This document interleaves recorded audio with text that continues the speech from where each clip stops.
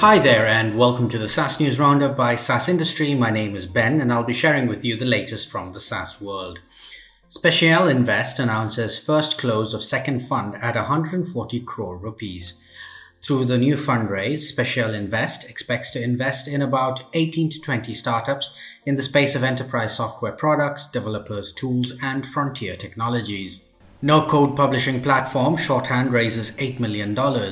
Shorthand allows publishers and brands to create multimedia stories. The raise was led by Fortitude Investment Partners. The company also says that demand has only increased during the pandemic, with usage quadrupling in the fourth quarter of 2020 and subscription revenue up 8.8% month over month in February of this year. Cleo Capital raises $20 million for its second fund.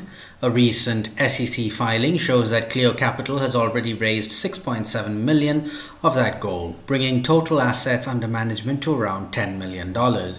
Like many firms, Cleo Capital has turned to creative measures to diversify deal flow in the era of Zoom investing and pandemic business. For example, Cleo Capital launched a fellowship program for laid-off workers due to COVID-19 to promote entrepreneurship. FE International Incorporated, the global market leader in mid-market technology mergers and acquisitions, announces the acquisition of TXT2Give, the first of its kind mobile donation platform by LTV SaaS Growth 7 LLC.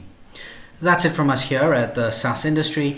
Do join us tomorrow, same place and time, to get the latest from the SaaS world all in one place.